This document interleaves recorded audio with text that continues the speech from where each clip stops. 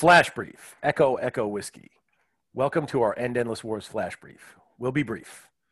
Today's End Endless Wars Brief is in honor of Guardsman Jamie James, who died on this day, the 5th of October, 2009, 10 years ago today.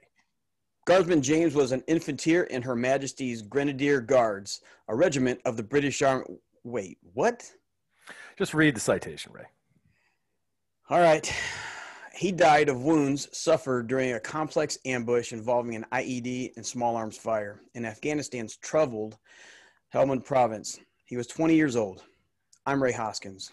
And I'm John Burns. And I love that term infanteer that the British use for infantrymen or riflemen. And this is Echo Echo Whiskey, by the way. John, I just want to know why are we honoring a British soldier today? What's going on? Well, he did die fighting in our war, Ray. Okay. Because of our alliances, right? Specifically NATO. And we're going to talk about alliances this week. So this is a great place to start. Our British friends were and still are in Afghanistan as part of a series of the missions that began on October 7th, 2001, when we launched Operation Enduring Freedom in Afghanistan to target al-Qaeda and their Taliban hosts. Right. And on October 4th, 2001, NATO formally confirmed America's call to the alliance to respond to the September 11th attacks as per NATO's terms of the charter. And those NATO nations have been part of the effort all the way down through today. As of June 2020 this year, somewhere about half of the 16,000 coalition allied forces that are in Afghanistan working with us, half of those or so come from NATO. Few hundred from non-NATO partners that we usually partner with, folks like the Army out of New Zealand. And then, of course, there's a contribution from America right now of a little over 8,000 as well. So, John, are these allies, are they currently still today fighting and dying right alongside of our guys and gals? Well, they still have been, certainly. Just like Guardsman James a decade ago.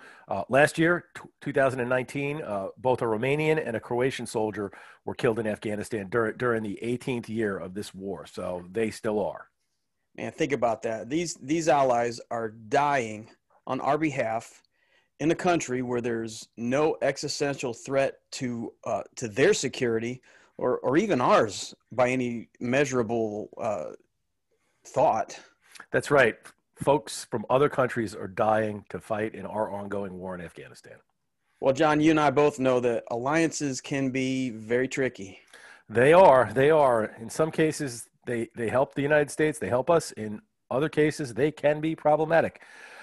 You know, I've worked alongside allies from NATO and other English-speaking countries, the Australians, the New Zealanders at times. I love working with them, and I'm grateful.